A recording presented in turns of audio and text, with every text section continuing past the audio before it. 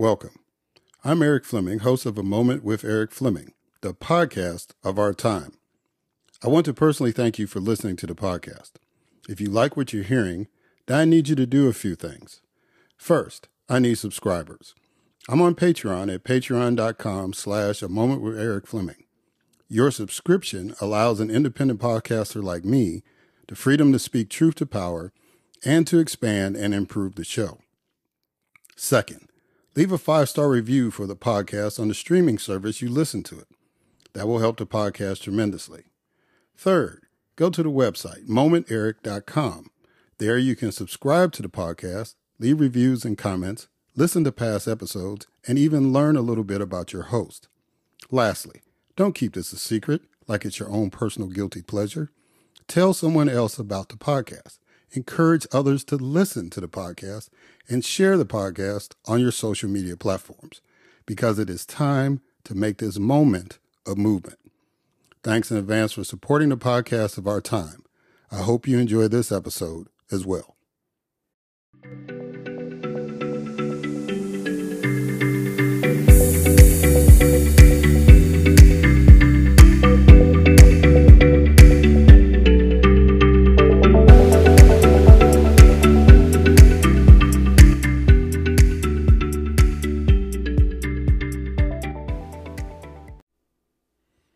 Hello, and welcome to another Moment with Eric Fleming. I am your host, Eric Fleming. And I am excited yet again because I have a guest. And once you hear this, brother, you'll understand why I'm excited to have him on. This brother is one of those brothers that has done a lot of work to help black people in the state of Georgia and really nationwide. And he's not a household name, but once you hear what he has to say, I think you'll understand why I wanted him on the show. So without any further ado, let me go ahead and introduce Dexter Wimbish. Dexter Wimbish is an attorney, community activist, fundraiser, adjunct professor, father, and minister who has worked nationally in the area of civil and human rights for 2 decades. He is a member in good standing with the Georgia Bar Association and an experienced professional with proven ability to provide operational and strategic planning that promotes diversity, equity, and inclusion in complex nonprofit organizations while being a staunch advocate for justice in America's legal system. He has nearly 20 years of diversified managerial, legal, diversity, and governmental relations experience working with progressive organizations to change public policy, promote diversity and inclusion, and create new inroads for future generations. His experience includes working with national civil and human rights organizations to promote diversity and multiculturalism in various municipalities, foundations, corporations, and Fortune 500 companies, including Walmart, CompuCredit, City of Atlanta, City of New Orleans, City of Pensacola, Barnes & Noble Books, Cracker Barrel, Kroger, Home Depot, Southern Partners Fund, the Marguerite Casey Foundation, Ford Foundation, Veach Foundation, Public Welfare Foundation, John Deere Tractors, and the Southern Company. He is the current general counsel of the Southern Partners Fund and the Georgia Legislative Black Caucus.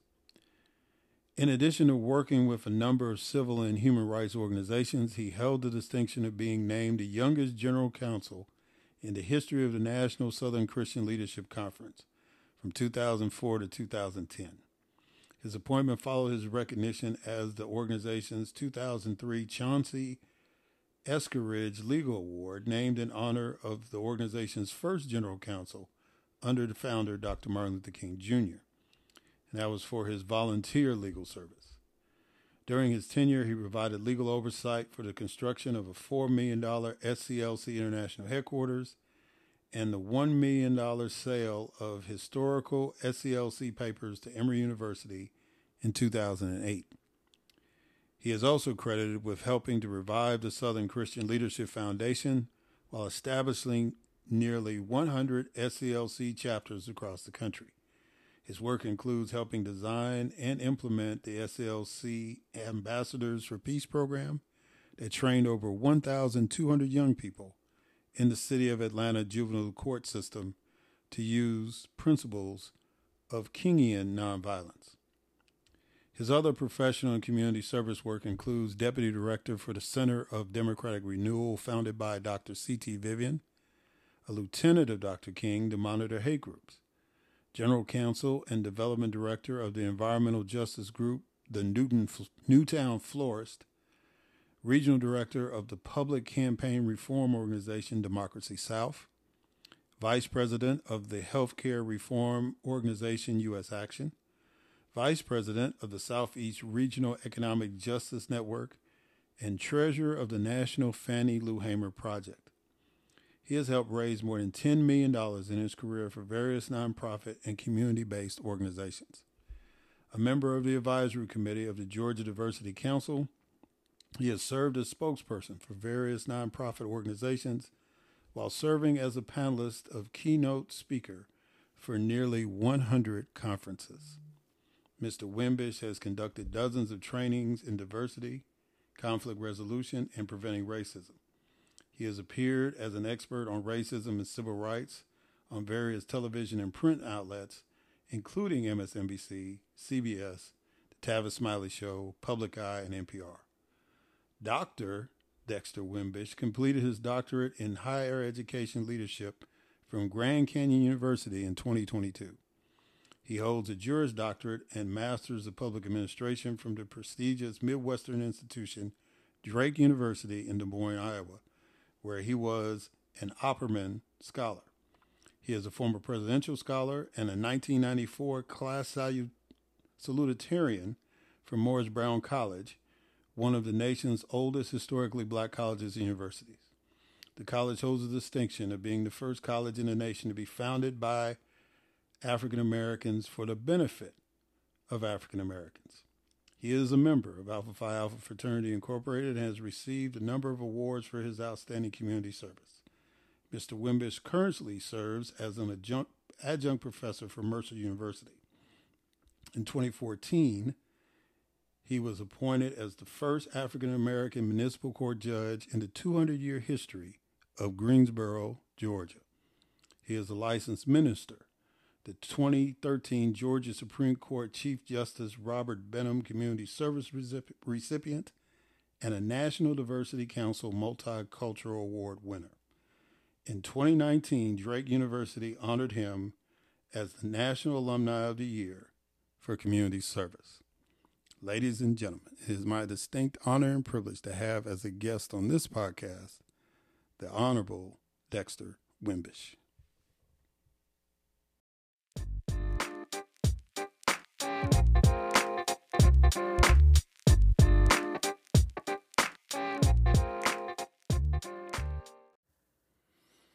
All right, Dexter Wimbish. How you doing, my brother? You doing good?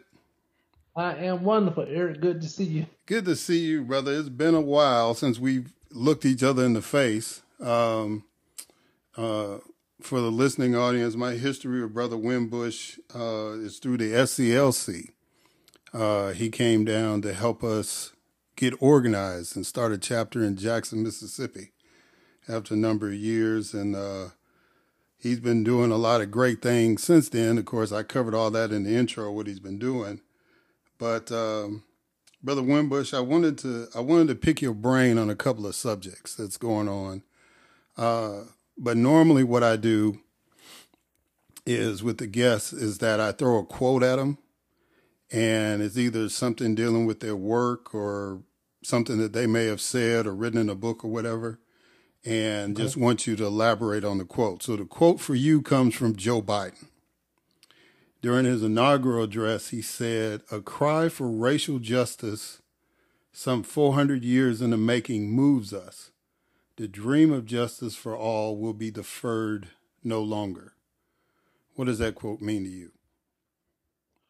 Well, I think America is at a crossroads, and I think that we have reached a point where, after President Obama's administration, we really, some of us, not myself, believed that the fight for racial justice was over, that we had reached the tip of the spear, got to the mountaintop. And even during that administration, the plight of African Americans was pushed to the side, in my opinion, at many levels. And we're just getting to a point now, some 8 years after that administration, that we're beginning to understand that the fight for racial justice is an ongoing fight. And this is not a colorblind society.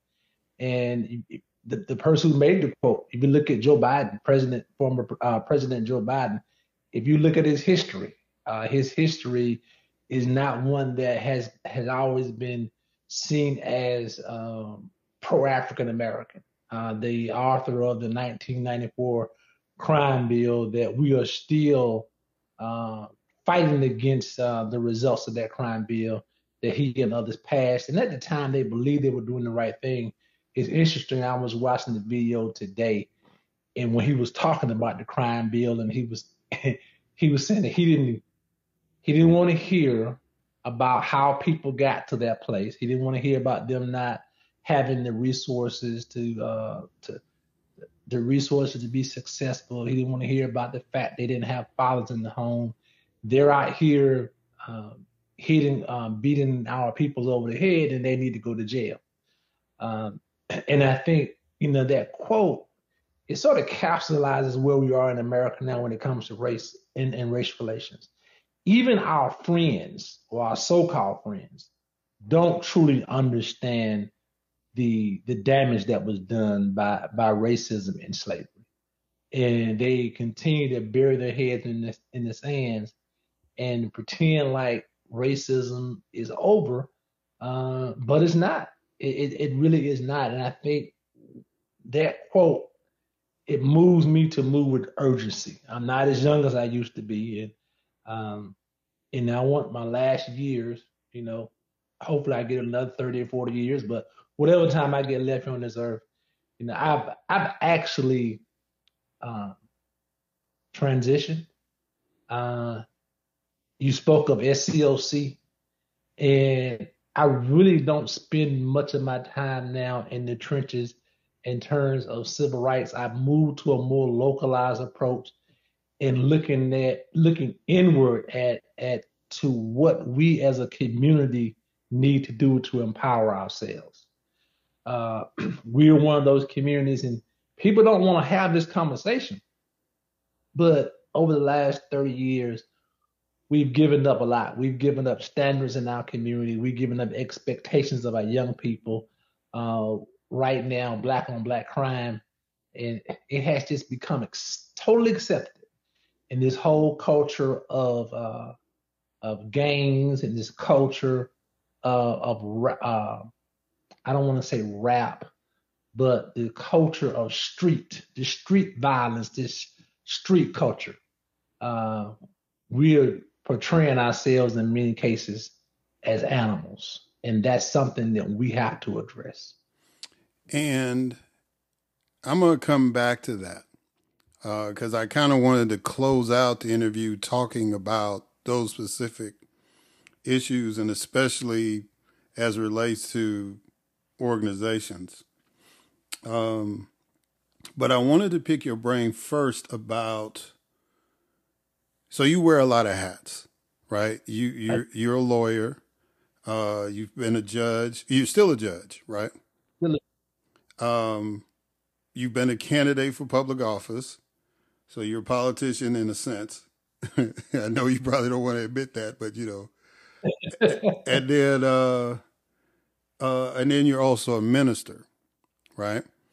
So I wanted to kind of, in this interview, kind of pick all of those different brains. Oh, also, and you're a professor, and you're I can't ignore that, a professor, a PhD, all that.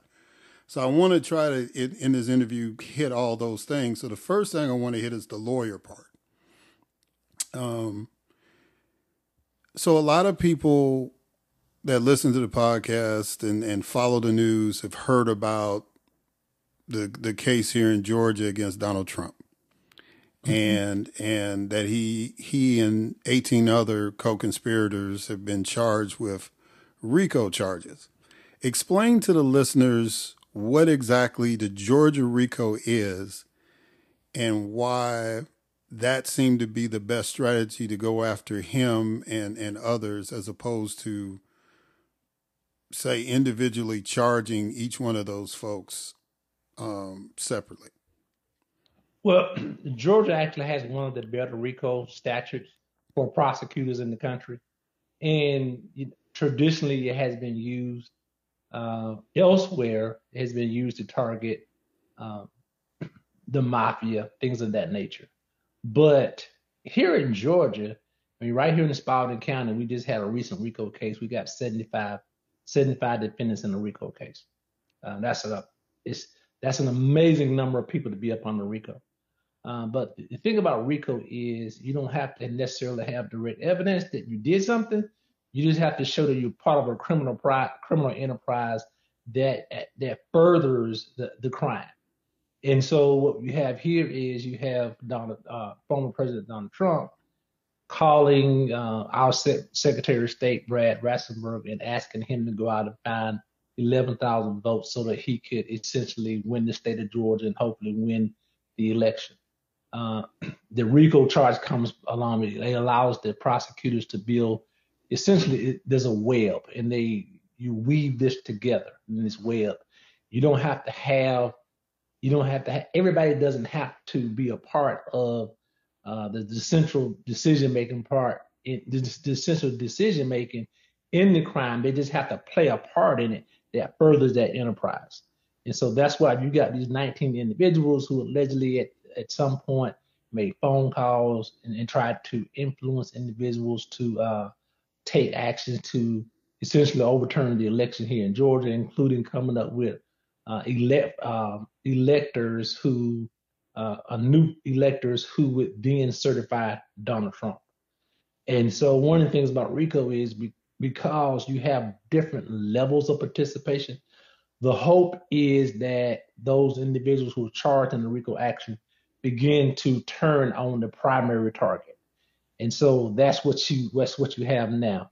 It's just a matter of time. Just today, the court ruled that two of the defendants will have their trial to start in October. The state is saying that, that's really not efficient. If we're going to have a speedy trial, it needs to have a speedy trial for everybody, as opposed to having to try this case over and over again. The state basically doesn't want to have 19 different trials, and they gotta produce the same evidence at 19 different trials. Interestingly enough, the RICO statute here in Georgia was used by Paul Howard, former DA, to prosecute the teachers who were involved in that cheating scandal, some years ago. So that was another instance where the RICO statute was used to go after African Americans. Right, and DA Fonnie Willis was the lead attorney in that case. She was. And so that's why she has that experience. And as you mentioned today, as we're recording this, the judge has agreed to sever two individuals. Yeah, I think it was Donald Trump and somebody else. I can't remember who the other person was, but I think it was his motion. And so that kind of set the tone. So right now it's going to be Sidney Powell and Kenneth Chesebro on October 23rd. And then the other 17, we got to figure out when they're going to set dates for that. But I wanted to ask you, I guess the other thing about this is the special grand jury that was impaneled, because Georgia does things different than a lot of other states. They have a special grand jury to investigate, then they have a regular grand jury to offer the true bills of indictment. The special grand jury felt that there were 21 other individuals in addition to the 19 that should have been indicted. Why do you think, as a professional, as somebody that actually sought to be a district attorney. What do you think the legal strategy was with DA Willis not going after the other 21 folks that were recommended? They probably had conversations with the other 21 folks. They've already said it's going to be at least 150 witnesses. It wouldn't surprise me if they got with those other 21 individuals and their attorneys and they said, hey, if we don't indict you, will you cooperate? Help us build this case against the other 19. The other 19 who probably played a larger role. That's the thing about RICO. In some RICO cases, they actually bring people in for charges that they've already been convicted on, served their time. They then go back and tie that into the RICO case and said it's not double jeopardy because their action is furthering the criminal enterprise. And so there are a lot of things going on behind the scenes. Interesting enough, the African American, I can't think of his name now, who was the director of Black Voices for Trump. Right. The only individual who actually spent a night in jail of those 19 defendants. I'm going to be interested to see whether or not he's going to be the first one to sort of flip. Maybe he realizes now that he is not as well thought of as he may have thought he was before these indictments. Yeah, I don't think this is my opinion, I don't think he's going to be the first one to flip. But I think he will because he's the only one that can't really seem to get his legal act together. He didn't have anything set up. Even the young lady that was Ye's publicist was able to get in and get out. But he's the only guy that didn't seem to have his act together as far as counsel and being, prearranging his bail and all that. I think some of the other folks will flip before him because he's been on TV. Just kind of professing his loyalty or whatever.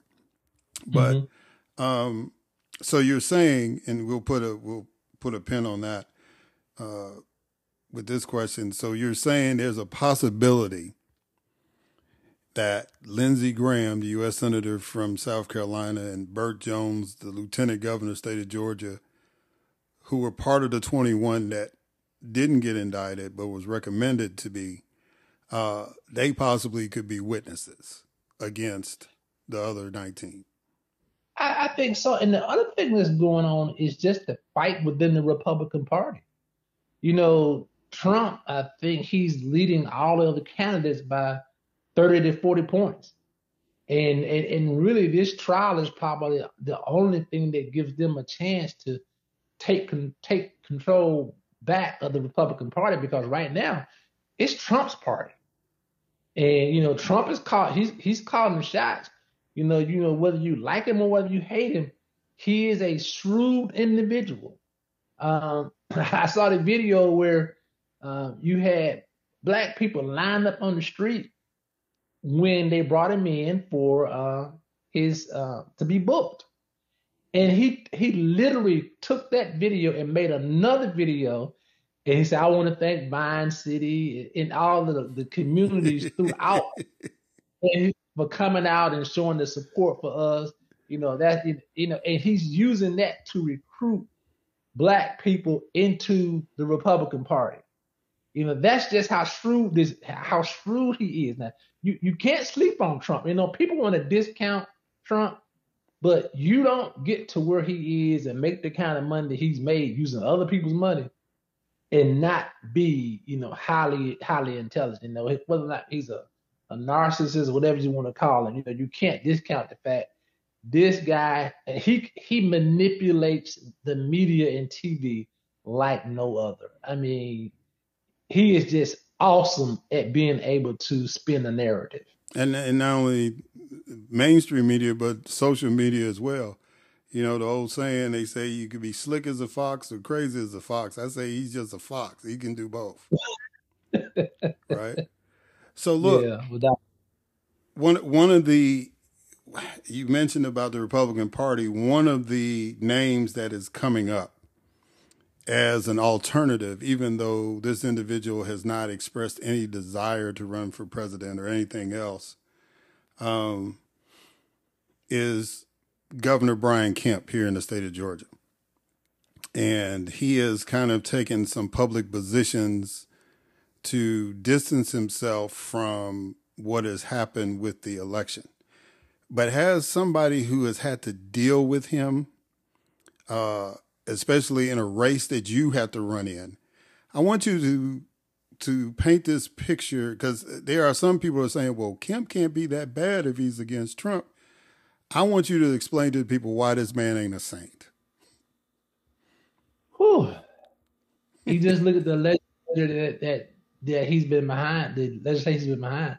I'll take right here in my home county of Spalding County. You know, he and others sponsored a bill that essentially took over the election board here in Spalding County. Even though, you know, our papas voted 70% of Trump for Trump, but they went in and took over the election board here and in other places.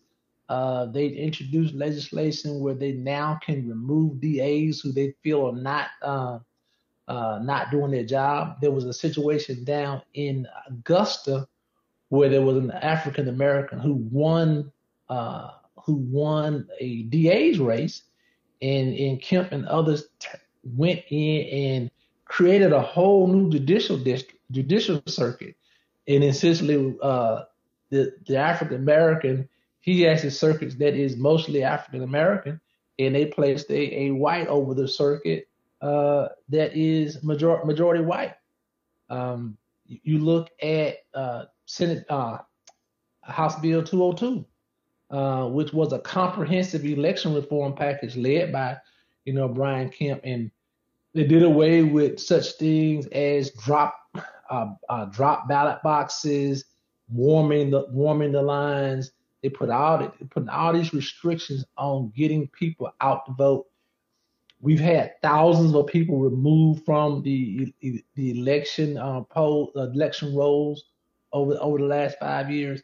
There's no secret that Governor Kemp has higher aspirations, and he is. I think he's probably a good candidate to juxtapose against somebody like a Trump or even a Ron DeSantis. He seems to be a little bit more palatable. He's a very shrewd governor. You know, he's able to, you know, push back on the expansion of Medicaid here in Georgia now for years. You know, he's very, very good at what he does. I think that he doesn't come off as the harsh. He's a good old boy, no doubt about it. You know, he comes from that background of being a good old boy, but he's not as harsh. And he seems more sympathetic, and he does tend to try to work across the aisle. If you look last week when they were talking about trying to impeach Fannie Willis, he came out and said, hey, you know, that's unconstitutional. You shouldn't do it, and if you try to do it, you know, we're going to fight you tooth and nail. I think that was a good strategy on his part, that he's showing that, and I think it may be good at some point, because we're so polarized now as a nation. We've got to try to get back towards the center. I sit on the election board here that was taken over by the Republicans, and knowing that 99.9% of the time, I'm going to lose whatever motion I put on the floor, and I can't stop them from doing anything because we simply don't have the votes, and the vote that is the deciding vote is selected by our local judges here, who most of them, their political affiliation is Republican Party. You know, whether they declare it or not, they're part of the Republican Party. So they've got 3 votes, and so they control the election board. And that comes as a result of the changing demographics here in Georgia. Georgia is becoming a black and brown state. And you look at what Stacey Abrams did and her efforts running for governor, and they're trying to overturn many of the efforts that were made to bring millions of new voters into the electoral system. And that's the sort of that's the fight I fight more so here now than ever. There is this, and it's not even hidden.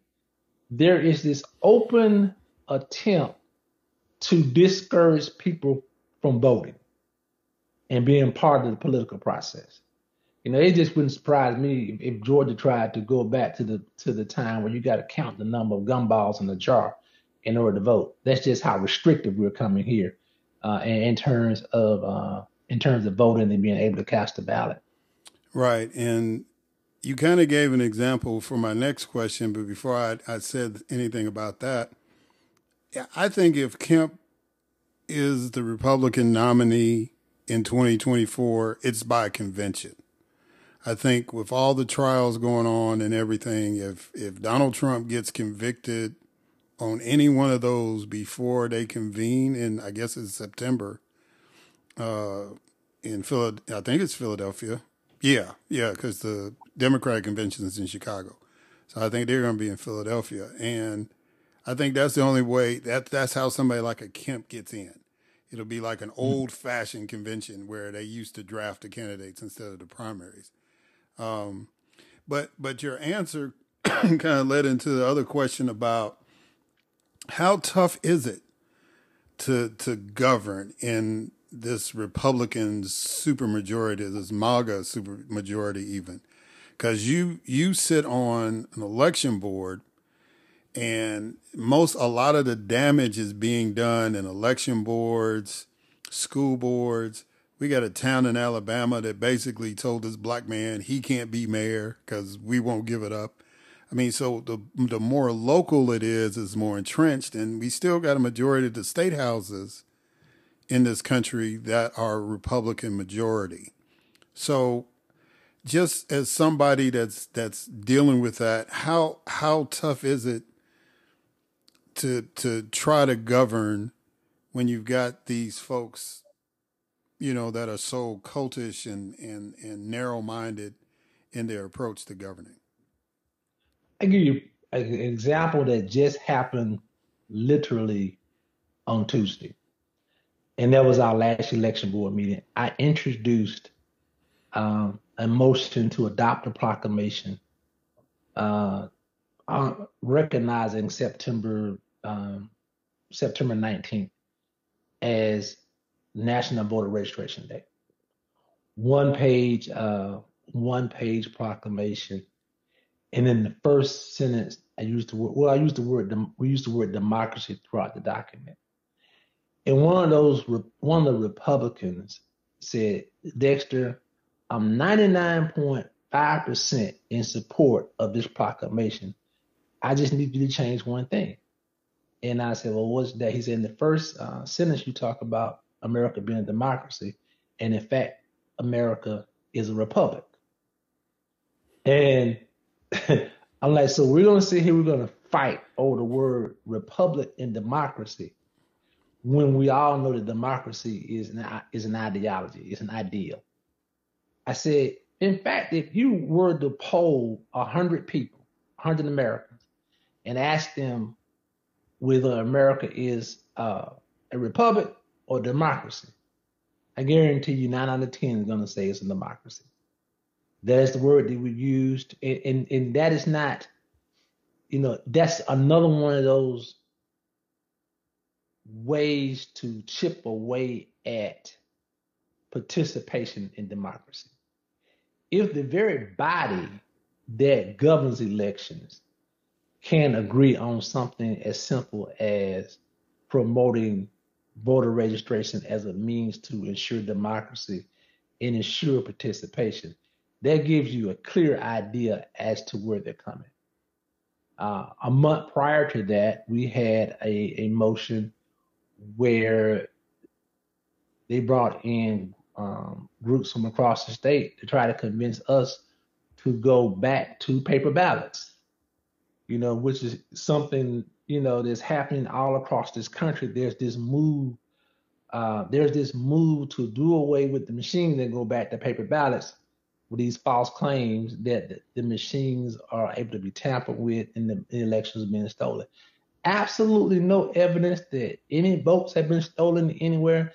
I've been asking for empirical evidence for the last 2 years about all the fraud that the Republicans claim is happening. I actually did a report for the Southern Partners Fund around elections, and I looked at the southern states and fraud in the southern states, and there was virtually no evidence of electoral fraud anywhere in the South. But they would have you convinced that the election was actually stolen.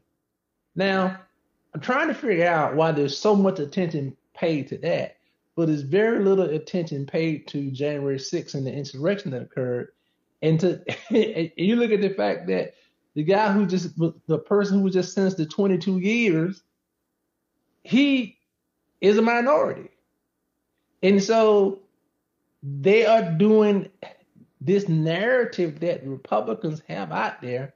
It's just not true, but people are buying into it.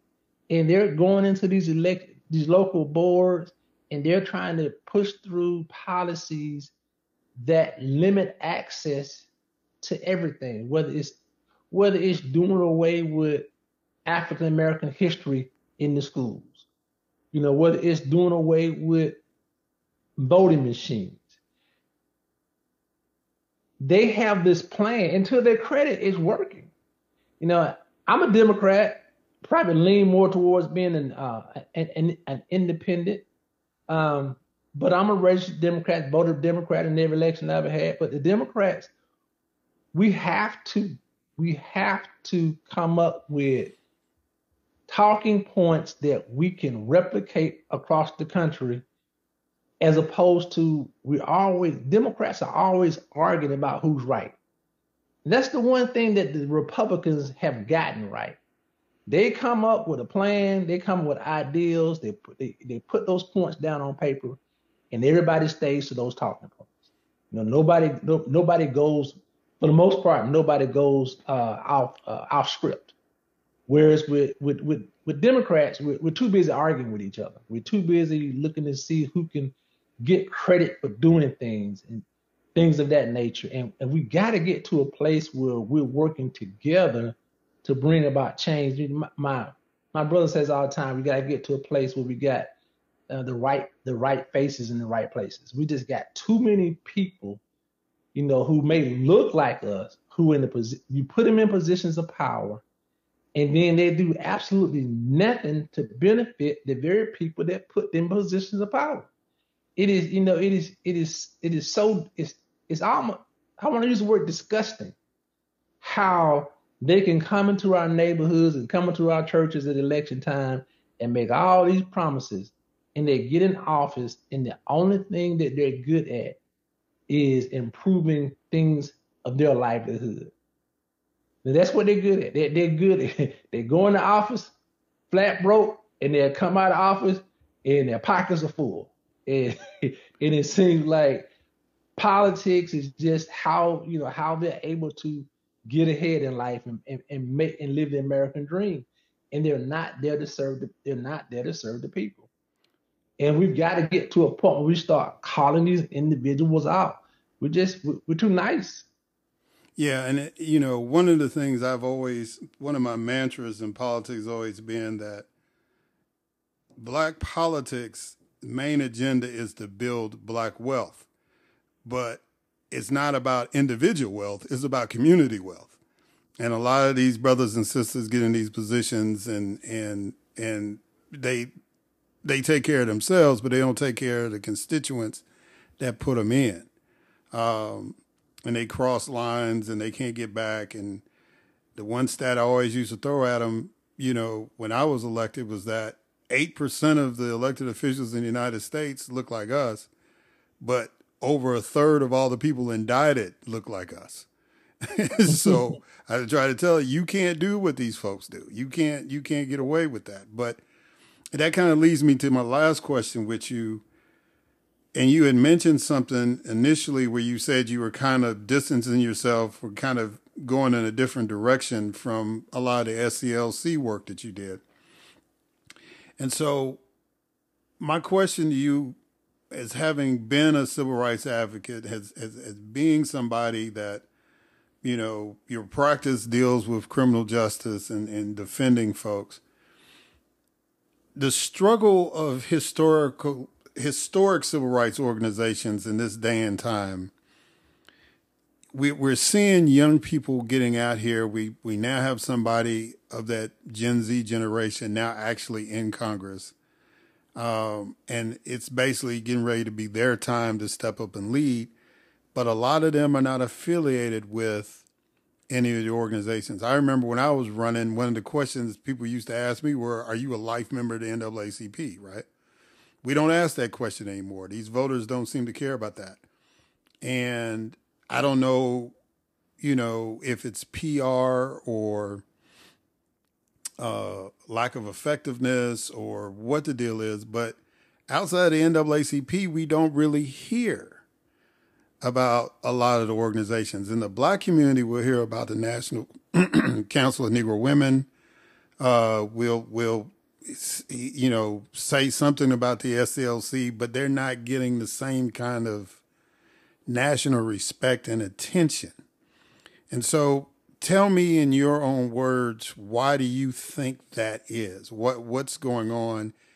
And do we need to get away from that model of having these organizations and do something different? What's your thought on that? I struggle with that question, almost on a daily basis.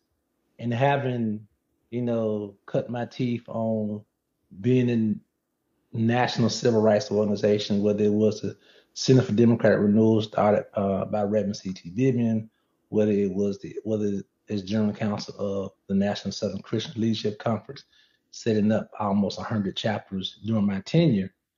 What I see is there is a feeling of distrust for the large civil rights organizations. We used to say they were outdated and ineffective. But if you look back the last 10 years, and it sort of started, I think the impetus of it was when President Obama was elected, he made the famous quote that a rising tide lifts all boats, and that he was not going to have a Black agenda as president. I think that was taken as a signal to a lot of people to move away from supporting these national civil rights organizations.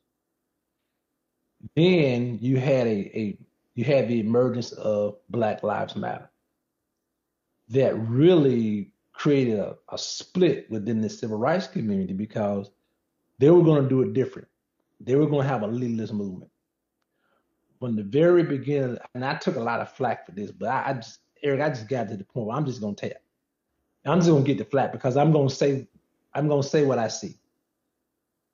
There was no way you could give a leaderless organization with no clear lines of authority $100 million and not think what happened was going to happen. There were no levels of accountability. And so you had this thrust to support Black Lives Matter, but 2023, where is Black Lives Matter? They no longer exist. And now white people can say, corporations, football teams gave them $100 million, and the only thing they can show for it is a big house in California. Somebody hired their brother to be a security agent and paid them almost $1 million a year. Things of that nature. And so now you don't even have Black Lives Matter to a large extent. The NAACP is probably more of a corporate fundraiser at this point. They're still very effective at the national level in DC as it relates to policy and policy development, but they're not very active on the local ground. SCLC is essentially been on life support for the last 10 or 15 years. There are no chapters. There seems to be no ongoing efforts to rebuild a grassroots network of organizers. They're still doing some wonderful work, but they've already abandoned the traditional model of being in the community and building organizations from the ground up. Their chapters for the most part, are not existent. The NAACP, you got good chapters, you got good state chapters, and then you got some that are non-existent. You got others who are doing work around election work, who I think are doing, like Helen Butler and Melanie Campbell. I think they're doing some great work around election work, but they're not getting the support that we need. Georgia is close to being could be a blue state again. I think it's been so long since we've been a blue state, people forget we used to be a blue state. Right. It's just that people just think that we've always been Republican. That's just not the case. It's a relatively new phenomenon historically speaking. We could get back there, but there's lack of resources. I think there's still a need for civil rights organizations. I think what we have to do is get in a room somewhere and acknowledge what our strengths are and then look at where our weaknesses are. And one of the weaknesses that we have as a movement in general is we speak in terms as if we're still right after the end of segregation or the end of slavery. And we don't do enough to talk about the advances that we made as a community. And we don't do enough to talk about what we left behind as a community following integration. During segregation, we were married at almost an 80% rate. Now, 80% of the households are without a father. That's a direct result of our failure to hold on to what got us through slavery, which was family values. We now have social media has created an atmosphere now where we reward ignorance. The more silly you are, the more vulgar you are, the more money that you can make. You got people now on social media making millions of dollars with not one bit of love for the community. They don't care. They just care. The only thing we care about as a community now is getting the bag. We've got highest numbers of black on black crime, and nobody's talking about it. I never thought I would get to a place where on a weekly basis, 6-year-olds, 1-year-old, even 6-month-old children are being murdered, and there's no outcry about it. We just accept it now, and that's just sad. It's sad that we have a drug culture now that is played out on television, Tubi, Netflix every day, where we're glorifying these individuals as if they are to be modeled. Whereas the young people who are trying to do the right thing, they can't get the support that they need. The school system, I think at this point we're reading at a less than a 5th grade level. So we're regressing in terms of education, despite the fact that we now have access to educational institutions we never had access to 50 years ago. So where are all these academics and individuals who are graduating? Where are they? They're not in their communities. There's no commitment to their communities for the most part. And I've learned I can make those statements because the people who are actually doing the work, they never get offended by that because they're going to do the work regardless. But I think as a people, we have just abandoned who we are. We are no longer my brother's keeper in the African American community. And that's the problem that we have. And we have become an individualistic society. Everybody's trying to get a bag. As long as it doesn't come on your doorstep, we're not going to get involved. And we're missing that. And I think, 4 weeks ago, we saw what happened in Alabama with the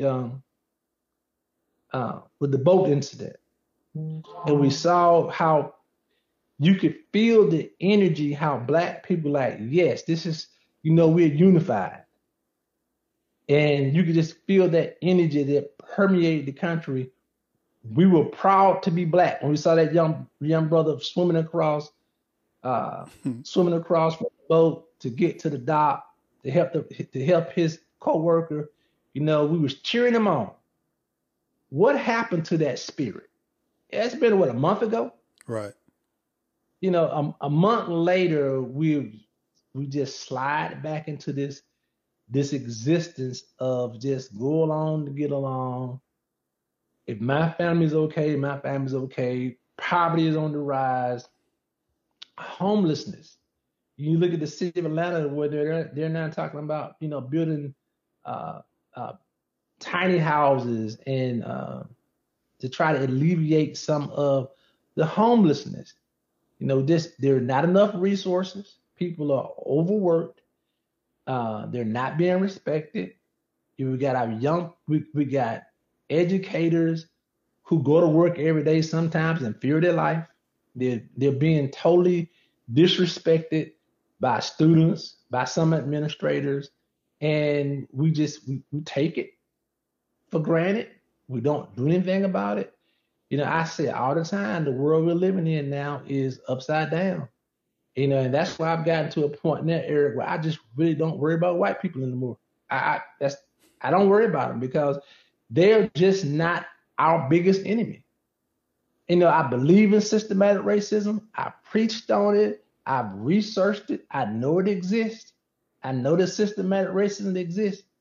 But I also know that a lot of the problems that we have those problems because we traded in the values that we had during the 60s and during slavery, for this new individualistic and narcissistic view of life, and it's destroying our community.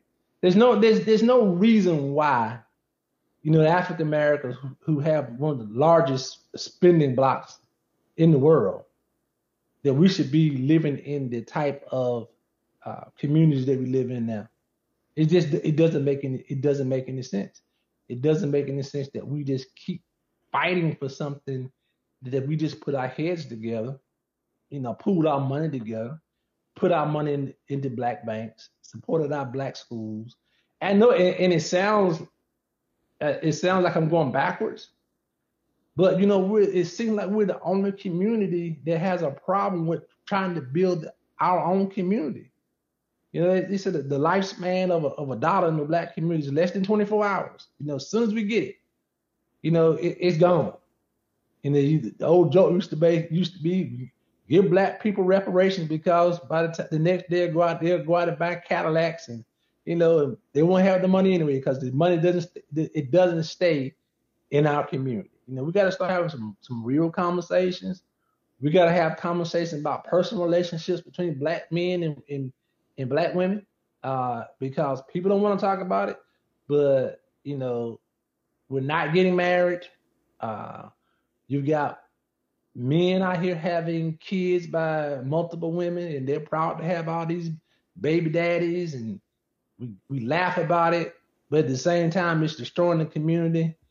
And I think back to a few weeks ago, I was watching that Breakfast Club interview with Charlamagne and Larry Elder.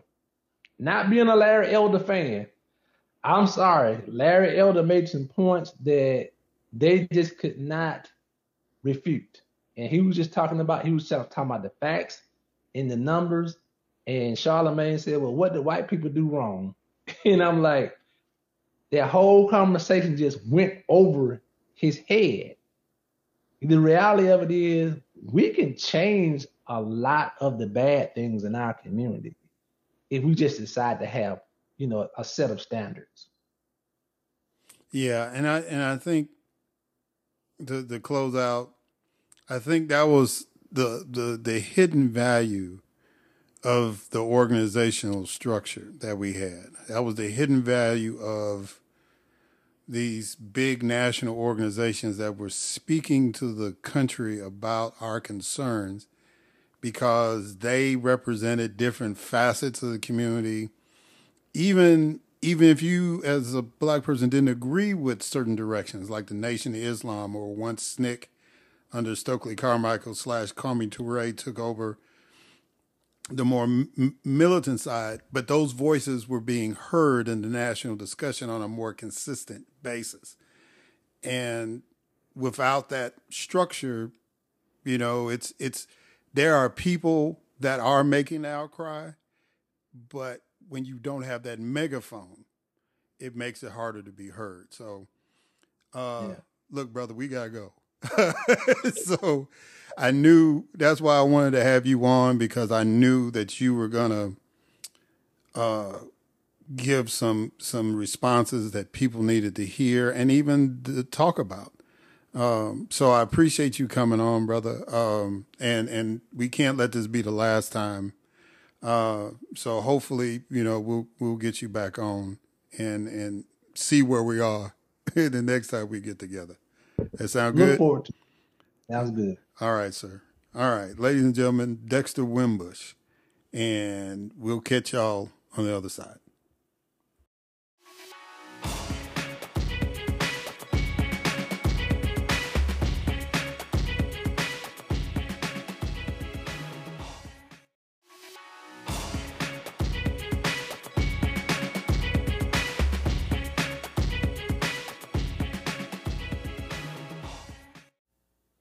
All right, and so we are back.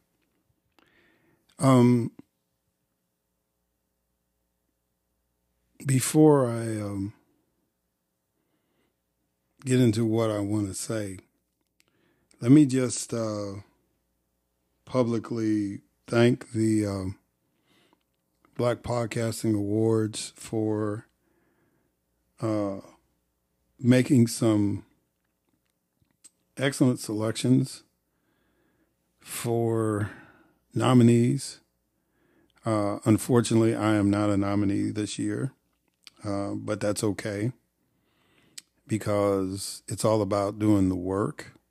And as I've explained in previous podcasts, it's all about the support that this organization gives, right? And so the Black Podcasting Awards are going to happen on the 24th, I believe. And as you heard, they're going to do it at Brother Colbert's studio in Times Square.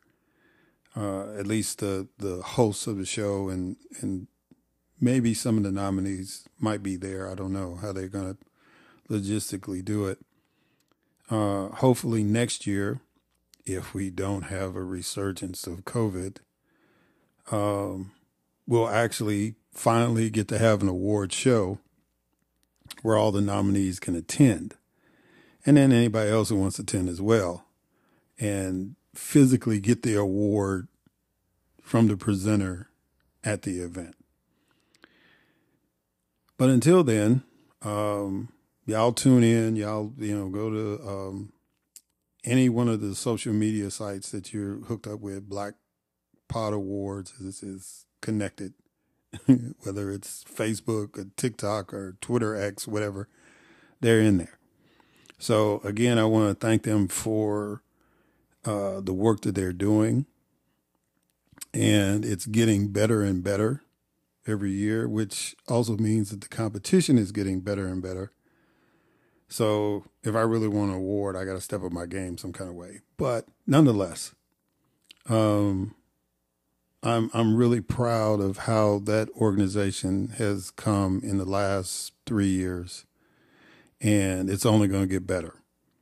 And between them and the Black Podcasters Association, they're making sure that our voices are heard and that we put out quality product to make sure that our voices are heard, right?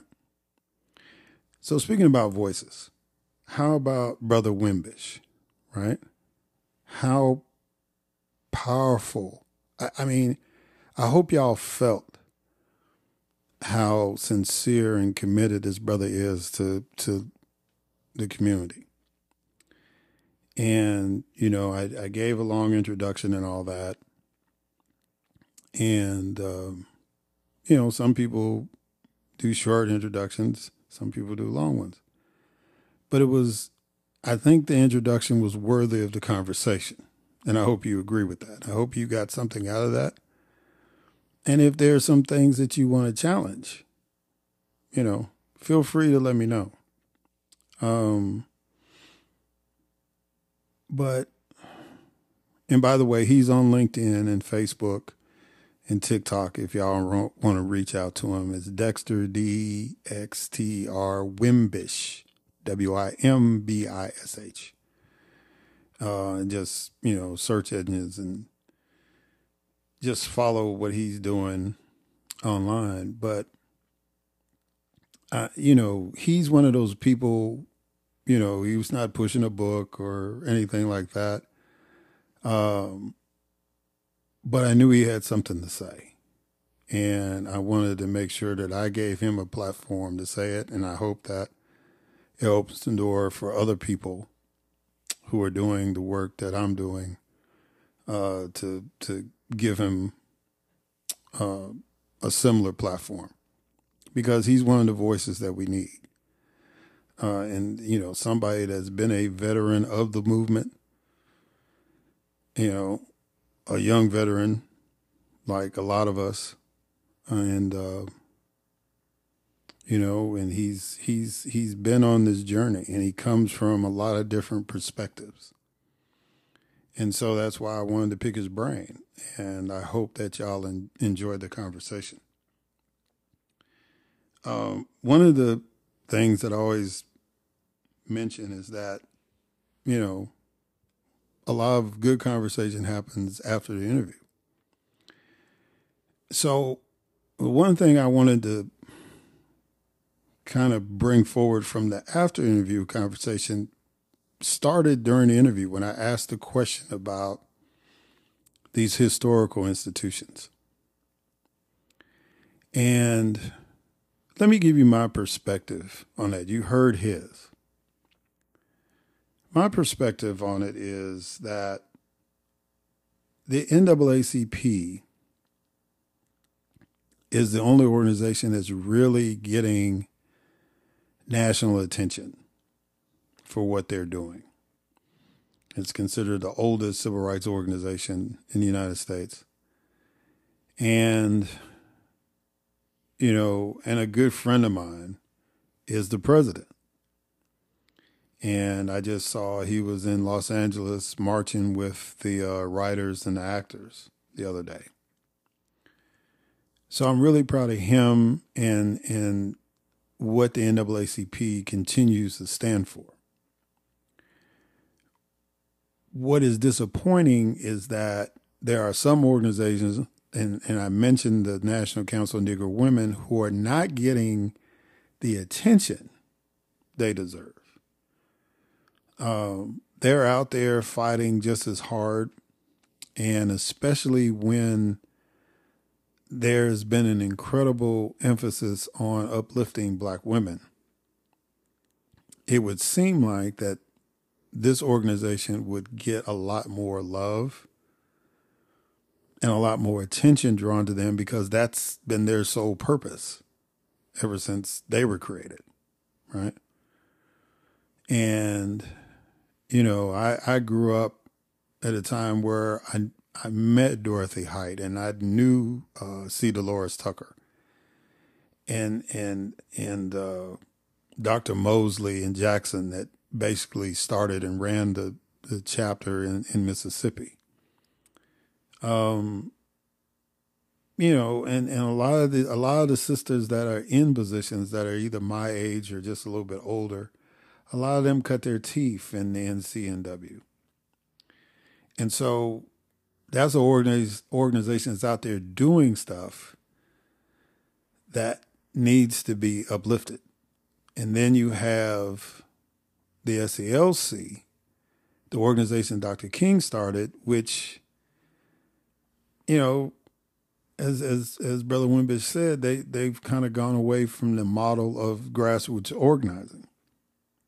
And they're not as viable as they used to be, right? And and I support and been a part of that organization, NAACP, and other groups, right? I mean, I've even been a part of NCOBRA, dealing with reparations, and just trying to offer my talent, other than just being an elected official, offer my talent to grassroots organizations, right? I work for the ACLU and did my best to try to build coalitions with older vets and younger up and coming leaders to continue the fight. And I think that's the sad thing about not having these national organizations in the forefront of the discussion anymore. Because,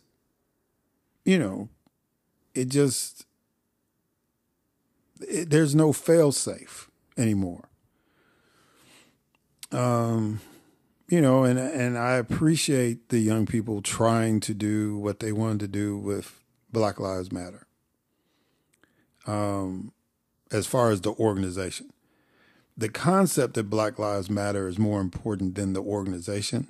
Let's be clear.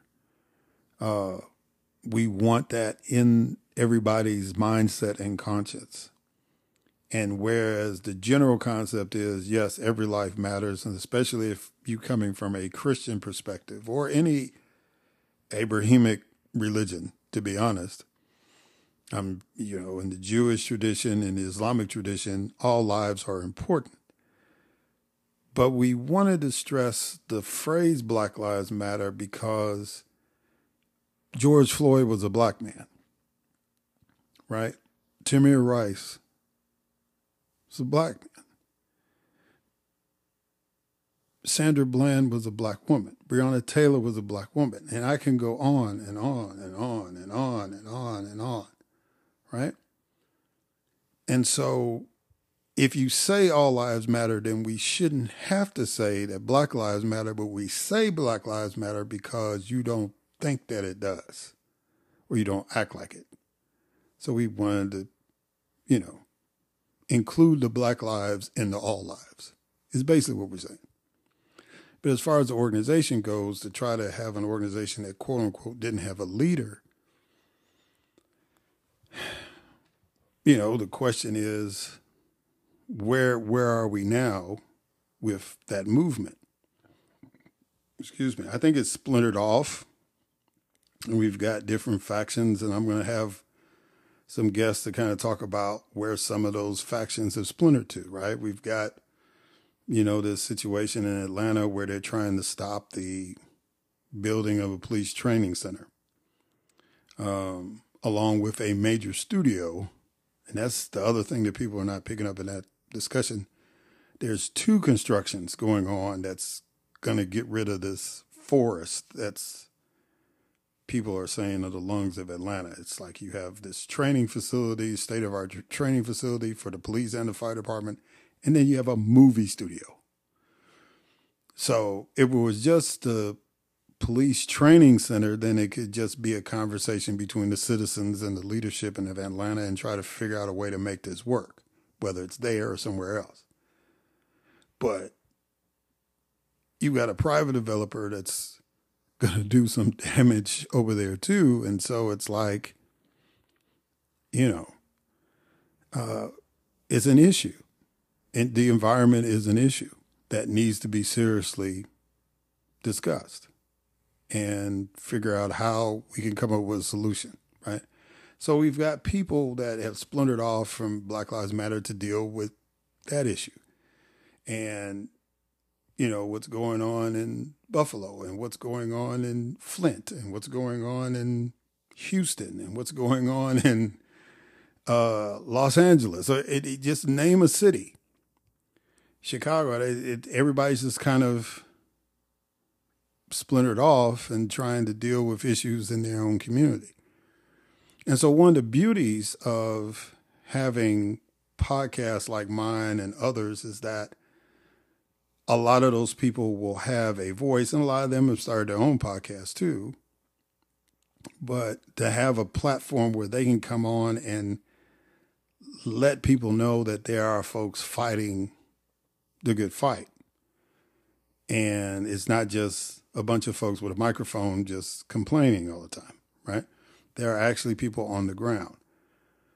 But the value of the national organizations was that for a time, they helped direct the focus. They were able to present, and that's why the National Urban League does a State of Black America every year, right? People say, what's the Black agenda? How about look at the State of Black America and get your answer, right? Because they put that out every year.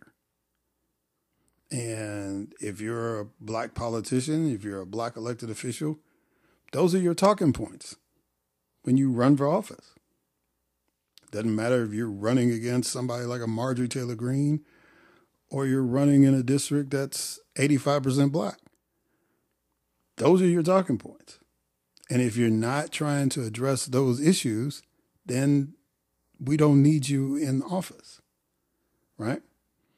So, I mean, that's where we are. And these national organizations play a role in that. And that's what they were built for. They were built to be the support mechanism for our voices. They were built to be the support mechanism to make sure that democracy works for everybody.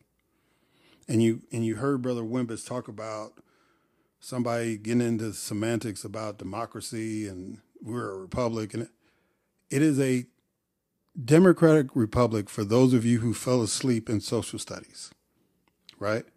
It's a democracy because every citizen can participate.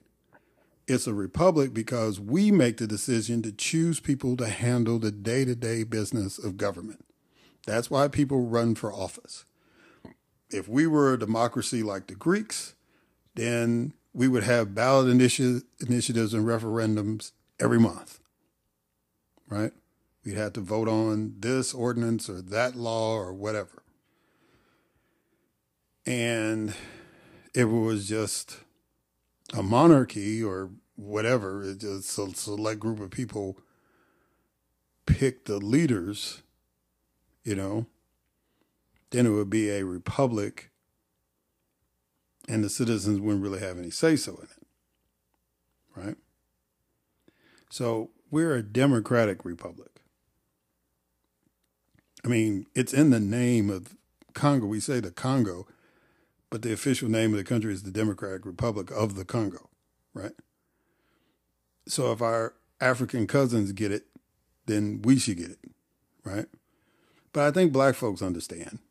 Even if you did fall asleep in social studies, I think you understand the concept that everybody gets to pick the leaders. That's what makes us a democratic republic, right? And because we have built this confederation of states that have agreed to fall under one U.S. Constitution, then we're a nation state, right?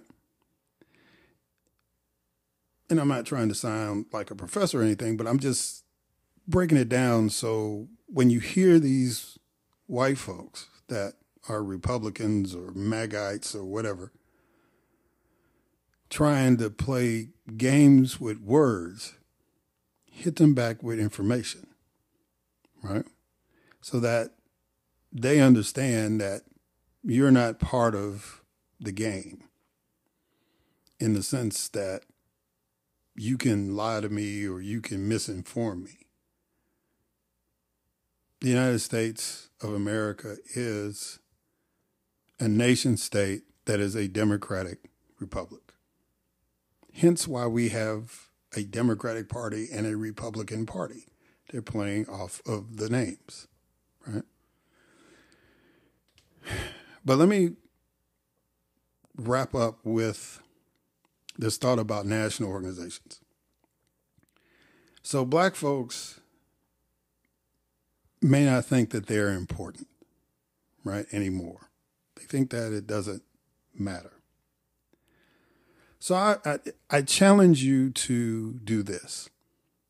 I want you to Google Project 2025. You will see, when you find that, you will find a web link. And you will see on that website a platform that has been set up for whoever the next Republican president will be, right? Whether it is Mr. Trump or some other nominee. They've got a plan of what they want to do for each government agency. They have a playbook that they want to implement within the first 180 days of that Republican presidency. They are setting up a database of individuals that want to work for that Republican administration, and they are setting up training to make sure that these folks follow that playbook, right? But the most important thing I want you to see out of all of that is the number of national organizations that have contributed or is supporting this Project 2025. Because, see, the other folks are using their national organizations to do this work. And the other folks are using these national organizations to disseminate information, misinformation, just whatever. They're communicating with their people, right? And so we understood 50, 60 years ago that we had to have national organizations to communicate with our people and to put forth ideas and to create an agenda that our folks could rally around for our benefit. But now we want to get away from that, and the other folks are doubling down on it.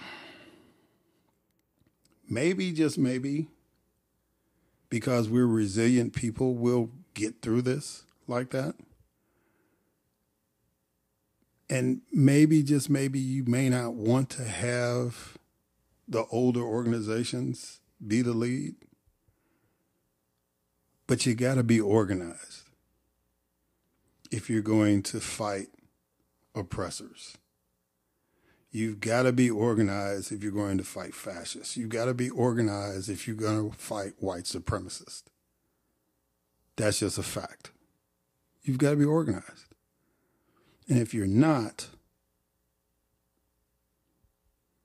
then it's going to be an uphill struggle to push for progress time and time again. For whatever opinion people might have about Black Lives Matter and from 2014 to 2021, it gave a semblance, even if it wasn't a quote unquote leader, it gave a semblance of an organization that the other side had to deal with. It gave voice to the people who were being oppressed and basically being killed. That's the power of being organized. That's the power of structure. And we've got to have that structure to fight this battle.